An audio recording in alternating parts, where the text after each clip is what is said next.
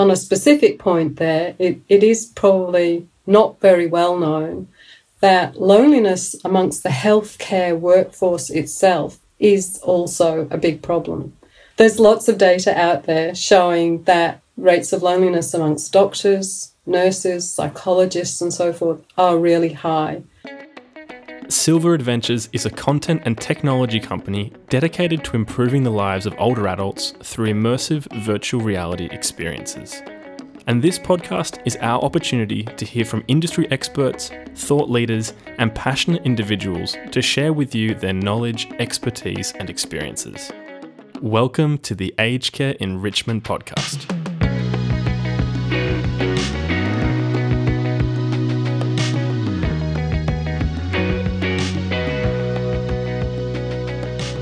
I'm your host, Ash Deneef, and today we're having a special look at a pressing issue within aged care, loneliness. And to help us unpack the issue, we're joined by Professors Joanna Badcock and John Pollaers, both representing Ending Loneliness Together.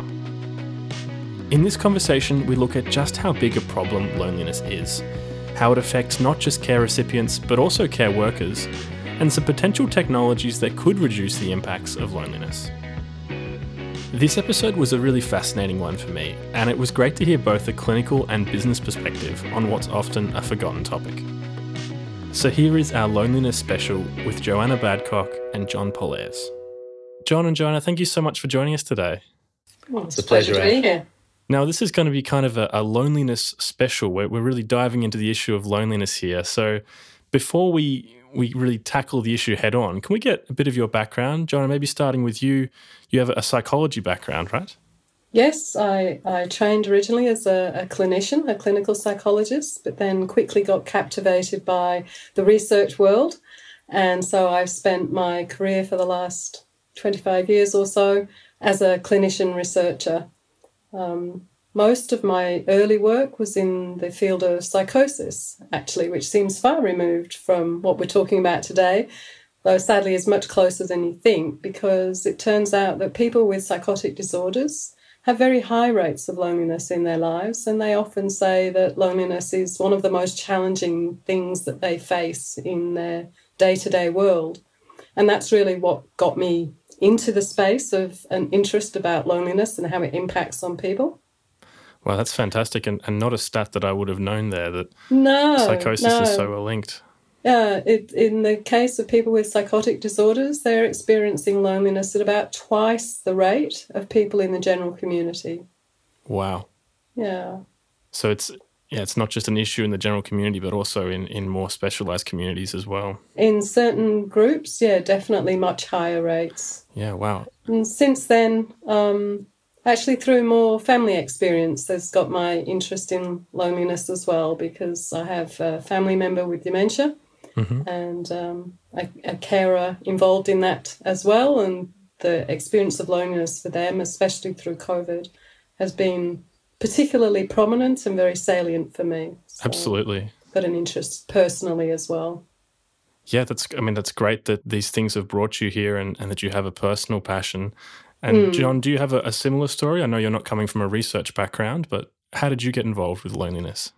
Look, my background was that I was a computer engineer and consumer products CEO for many, many years. And when I retired, I decided I wanted to set up my own business in an area that dealt with the issues of independence. So I've, in the last few years, built the largest assistive technology company in Australia, called Leaf Independent Living Solutions, which essentially provides technology and product solutions to functional and cognitive decline in the elderly, supporting those living with disability, dementia, and those undergoing rehabilitation.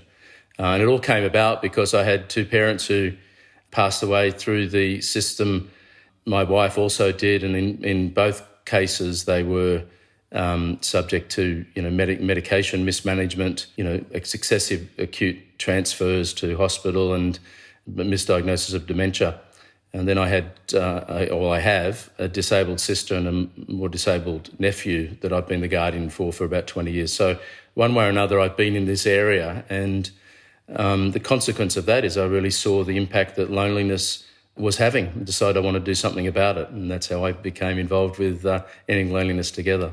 Yeah, fantastic. And that's a really great segue. You are both here representing Ending Loneliness Together. Can one of you give me sort of an overview as to what the organisation does? Well, perhaps I might step in there. So we've been working as a group of community organisations and interested parties and researchers and academics for probably 4 or 5 years, actually, on an informal basis, trying to get this group together. And we were formally launched just late last year. We're now also a registered charity in this space. And we came together partly because we really felt very strongly that the issue of loneliness wasn't really part of the everyday vocabulary of what people were talking about in society as an important issue. Mm. So we put together some key goals, and the first of that was simply to raise awareness and inspire action around the problem of loneliness in Australia today. Other countries have done the same sort of thing. So in the UK, for example, quite a long time ago now, they set up the UK campaign to end loneliness. Mm-hmm. And similarly, there are other countries around the world that are following suit and really putting this on the national agenda, if you like. Another big issue that we really felt was important to address is that we want to be able to develop really good evidence base for measuring loneliness and for evaluating the best solutions. Because at the moment, there's quite a lot of approaches being trialled, but they're very rarely actually being evaluated. So we don't always know what works and what works for whom and in the right place and at the right time. And that's really just a measure of developing the resources and tools for community organisations and health providers to be able to do that a bit more effectively. We also felt it was really important to bring all the relevant stakeholders together as well. So we're really forming a network that we can share our expertise and use a common language, if you like. So there's some of the goals that we have in mind. Yeah, it's great bringing together a lot of different people under the same banner for a same goal here. And I know that in residential aged care, for example, loneliness is a really big issue. Half of everybody living in a residential aged care will experience loneliness at some point. But John, perhaps you can give us a scope of how big is this issue in terms of society as a whole? Oh, it's an enormous issue, Ash. I mean, the thing that really struck me is early on in our research, when we were looking at the order of functional decline and cognitive decline, we noted that loneliness came up as probably the principal starting point for many mental health and physical health issues. And in particular for, the case of healthy women, perceived loneliness was a major factor that differentiated, if you like, good ageing from suboptimal ageing. And in men, it was depression, which had a root cause of not feeling connected, not feeling a sense of purpose, and many of the same kind of attributes. We see through many of residential care, and we should not forget people who are ageing in place at home, not getting visitors, and so high levels of apathy. If they've got continence issues, they may not feel confident to go out, and that just creates a greater issue. So it's very widespread. But what really struck me was then to watch the impact that it was having on those living with disability who were experiencing some of the same sense of isolation. And then, of course, COVID highlighted the very same issue for many young people stuck at home, where their bosses are quite happy now sitting in their home offices, which are nice and comfortable, with most of their employees sitting in a small bedroom, living their life in a very small space and not being conscious of the need to keep people involved. And so we started to see some issues there. But the most telling thing for me is that when you look across all the age groups, there may be a peak in that kind of 25 to 30. There may be a peak in that, 65 to 75. But it's a very high level, almost 40% across all age groups, which says that loneliness is it's an endemic issue in the community that needs to be addressed. Now, my interest is not as scientifically founded as Joe, and so I'm delighted to have Joe on the call today. But bottom line is, if you've got that level of disconnection in the community, then we have to fundamentally rethink our approaches to social equity and inclusion in our infrastructure design, in the development of social policy, in our health response. And given that it's a causal issue, i.e. if you can deal with this, it's like Skittles. This is the front Skittle. You knock this one down, you get 10 knocked down. If you can deal with this Skittle, then we can make a massive difference to the community. So, when I found Joe and the rest of the team working on this, I couldn't help but say, I'm in. I need to be part of helping to find a solution to this. That's great. And it's my perception that loneliness is it's a growing issue, and not just because of the pandemic, right? Joe, maybe you can shed some light on this. Is it that we're more aware of loneliness, or is it that people are experiencing more loneliness? Well, look, what you're raising is a really important but complex point. Is it the case that rates of loneliness are increasing? And actually the evidence on that, at least up until March last year, was really mixed. There's a fairly large study that was done by Louise Hawkley in the US, and what they did was have a look at rates of loneliness in the baby boomer generation, and compared that to similar older adults who were born from 1920 to 1947. So if you compare the rates of loneliness in those two different age cohorts, there's not really strong evidence at all that rates of loneliness are increasing over time. That said, there is some local data within Australia that does seem to show that for younger adults, there may be more younger adults reporting an increase in loneliness over time. That is from about 2013 onwards. So the question overall about whether loneliness is increasing, there's really not strong evidence as yet. What we do know, though, is since the onset of the pandemic, from data that we've collected here in Australia, we know that it is getting to be significantly more likely that all age groups are reporting feeling lonely. So I think the data locally says that, in fact, around 1 in 2 are now saying that they feel more lonely than they once did. Wow.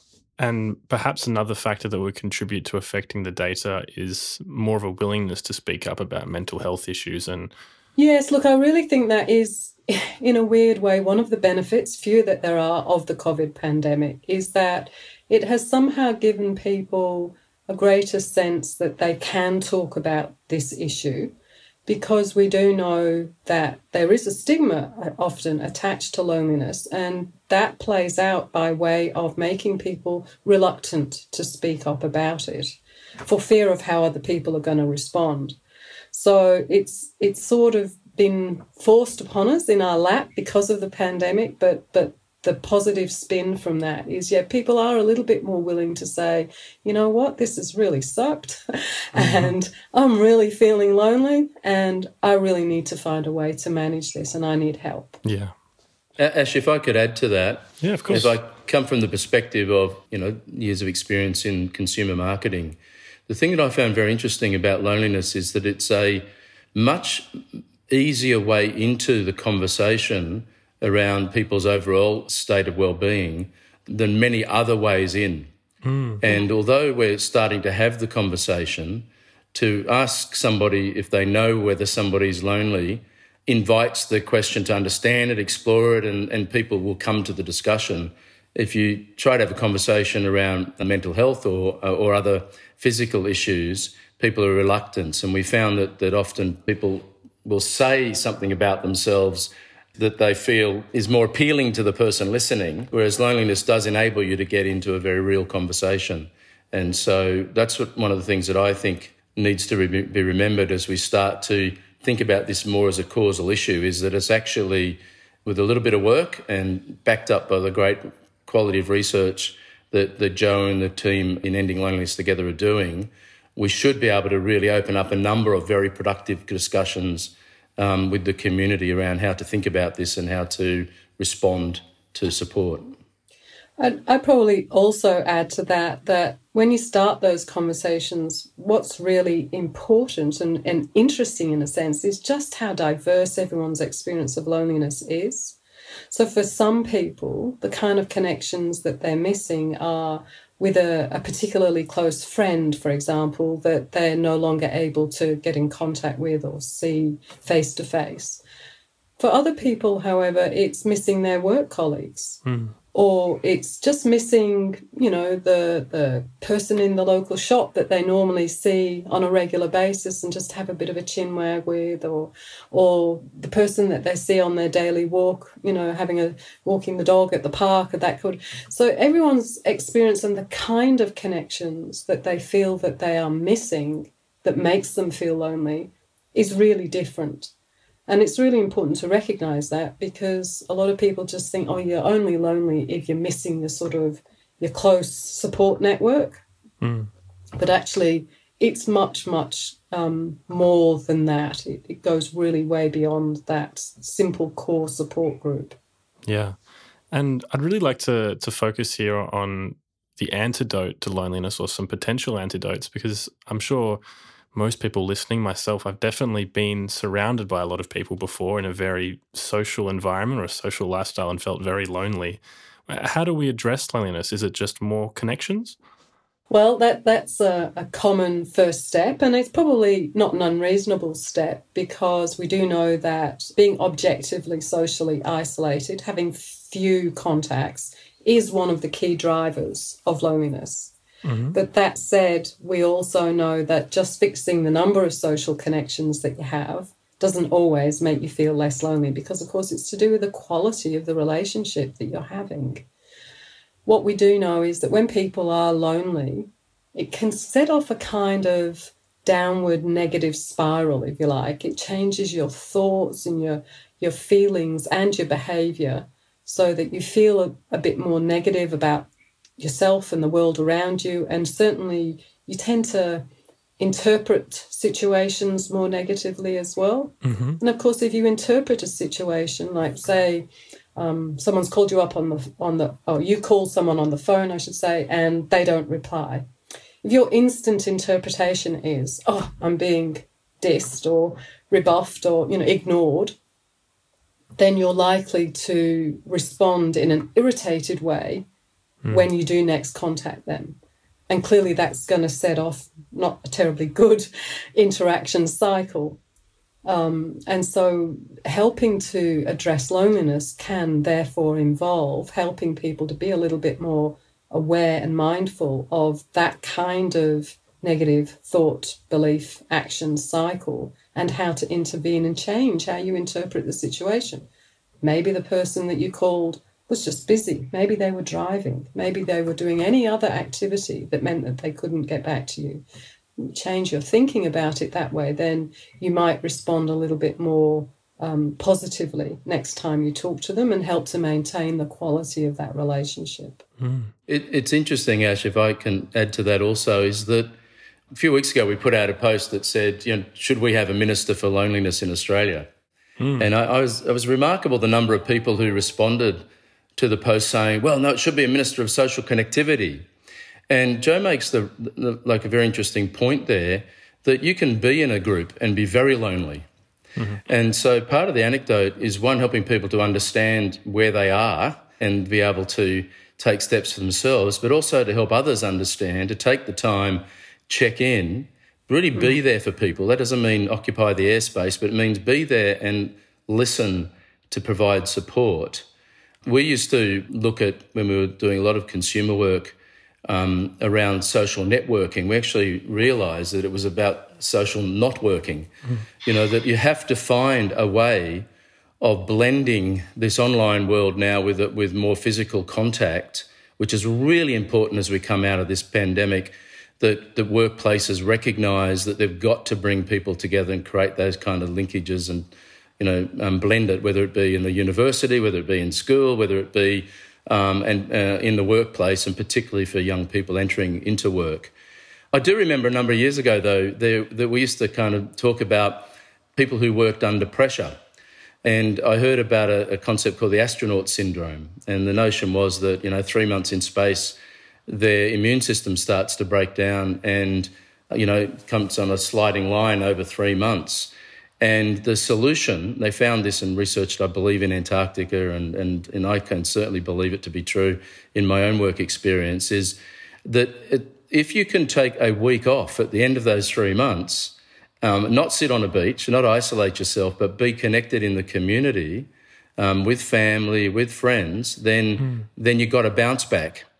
And I think that we've got to remember that over this last year, people have been isolated and under pressure, whether it be through the barrage of news that we've had through that period of time on COVID, or the negativity coming out of the whole Trump re-election, or it was just, or the way that the politicians federally been attacking the states. There's been an environment of negativity, starting with the bushfires and moving all the way through. So that kind of constant pressure, that astronaut syndrome, is sort of happening. And we've got to take a bit of time now and recognise it and put in a bit of effort. And I think, make sure that we do check in, that we listen to people. But it does mean being prepared to slow things down a little bit and then make sure that we get people back on the right footing. This episode is sponsored by NNT. NNT understands that a uniform is more than just the clothes you wear. They're committed to providing distinctive uniforms that empower healthcare professionals to perform at their best.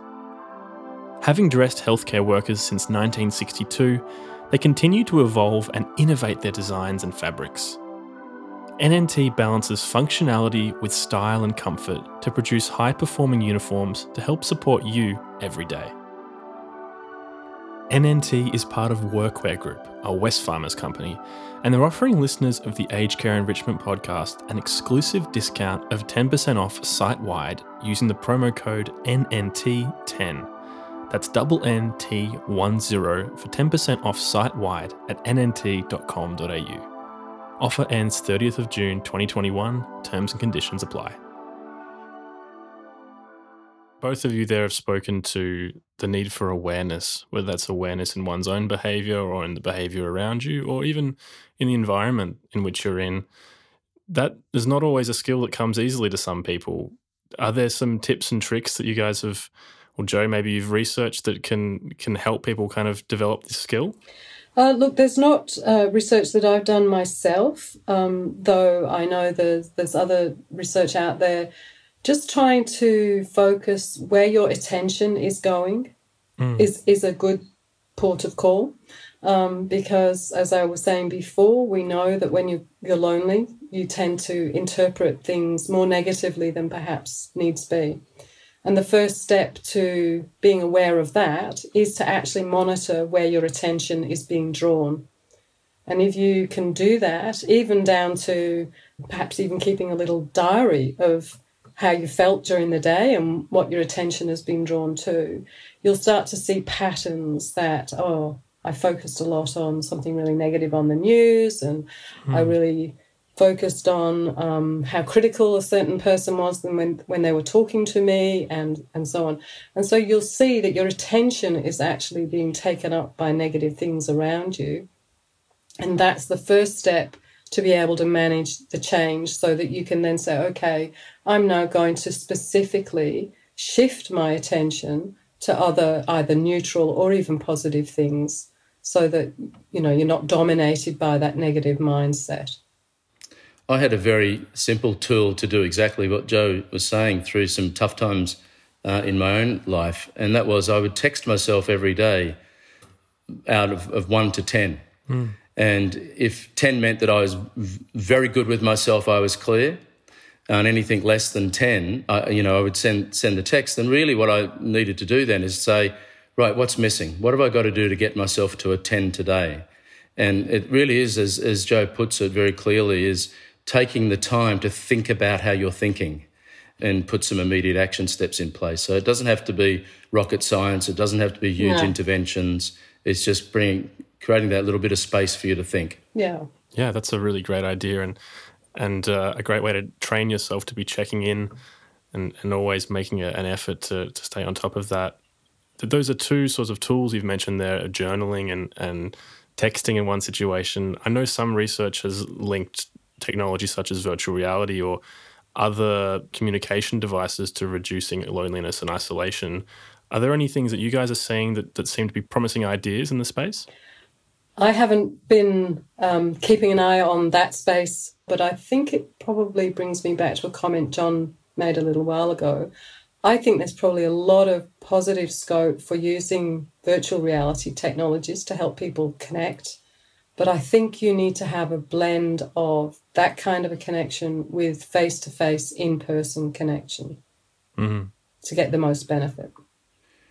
I agree with that. I think we've had a fair bit of experience with virtual reality or augmented reality and serious gaming for people with different conditions. So we've worked with virtual reality as well and have found that it is the kind of stimulus and connection. But the thing that's been most magic is when people share their experience with others, having had that experience. And so I think that we've got a long way to go to have the adoption across Australia of some of the, assistive technologies that can provide the support. But as Joe says, it's got to be part of an overall approach, not an end on it in itself. And so, no, I think it's a huge area, and it's a huge area for potential research as well. To just see how we can optimise and really get the most effectiveness from it. But you just got to look at the smiles on people's faces when they use it to know that it's adding something. Mm-hmm. There's likely to be some really novel applications too. So, for example, if you can encourage intergenerational contact through using augmented or virtual reality systems, you get the double benefit, right? Yeah. Because you've also got that shared social experience across the generations, so maybe between grandparents and grandchildren, and the adoption of the novel technologies. So, yeah, a lot of scope for research and formal evaluation to see, again, what works, because sometimes also in this area, your intuition makes you think, oh, yeah, that's going to work. But sometimes the data don't always hold that up. So we just need to evaluate these things really well. Yeah, and I like what you're both saying there, that technology in of itself is not a solution. It's a tool that can be used. And, it's how it's and perhaps, used. Yeah, Absolutely. Perhaps it's a gateway into further connections or different types of connections. So that's really exciting. I mean, one of the things that it's worth mentioning when Joe talks about research is, particularly for the listeners, is research nowadays is really informed by the co-design or living labs where you really are working with people in the research. And so it's far more effective than what we may all have in our minds as academic research of the past. And it really is a valuable process to go through to verify, what the benefits are, or even if you intuitively believe the benefits are there, to start to really work out how to optimise it and get even more benefit from it. But those areas of co-design, co-development and living labs, I think, are amazing new approaches to research that add enormous value to the community. And Ending Loneliness Together is really built off that notion of co-development, co-design. Definitely. Yeah, that's fantastic. And those can often lead directly to consumer products that are designed by the users themselves. So that can be a fantastic pairing there. Now, we've been talking a lot about loneliness as it relates to people in care or people who might be in a care facility, but also, as you mentioned, workers. And I imagine that there'd be a lot of lone workers within the aged care industry, whether they're nurses or care assistants, who'll be not having a whole lot of social interaction from day to day. Are there programs or support networks that can be put in place by employers to support lone workers? On a specific point there, it is probably not very well known that loneliness amongst the healthcare workforce itself is also a big problem. I know I probably sound like a broken record, but, I'm a scientist and data is king. So there's lots of data out there showing that rates of loneliness amongst doctors, nurses, psychologists and so forth are really high. And as a response to that, one of the things that Ending Loneliness Together is doing slowly in the background, unfunded, is we're trying to develop some resources to help the healthcare professionals. So normally they do engage, hopefully, in some self-care, and there are self-care toolkits around, but none are particularly targeted directly at loneliness. And so we're going to fill that gap, and we are providing that resource in the background. And we will be making that available on our website in the future. Great. Just a pitch there, and Joe, you opened that door beautifully. for any listeners who think they can, make a donation to Ending Loneliness Together, or who want to partner with the organisation to advance the research, then funding is sorely needed. This is an area that is new, it's high impact, it feeds into a lot of the service providers, whether that be the Beyond Blues, the Lifelines, the Headspace. They all benefit from understanding this and the kind of interventions that are going to make a difference. And so if you are in a position to contribute, it's much appreciated. Absolutely. Fantastic. And something that might tack on nicely to the pitch there is trying to envisage what does the world and what does society look like when loneliness isn't the issue that it is today? What's the vision here, Jo? Can you paint us a picture?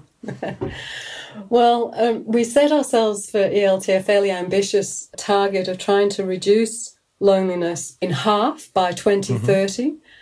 I should probably clarify that in that really what we're talking about here is ending chronic, problematic loneliness, because we all have to recognise that loneliness is just part of being human, right?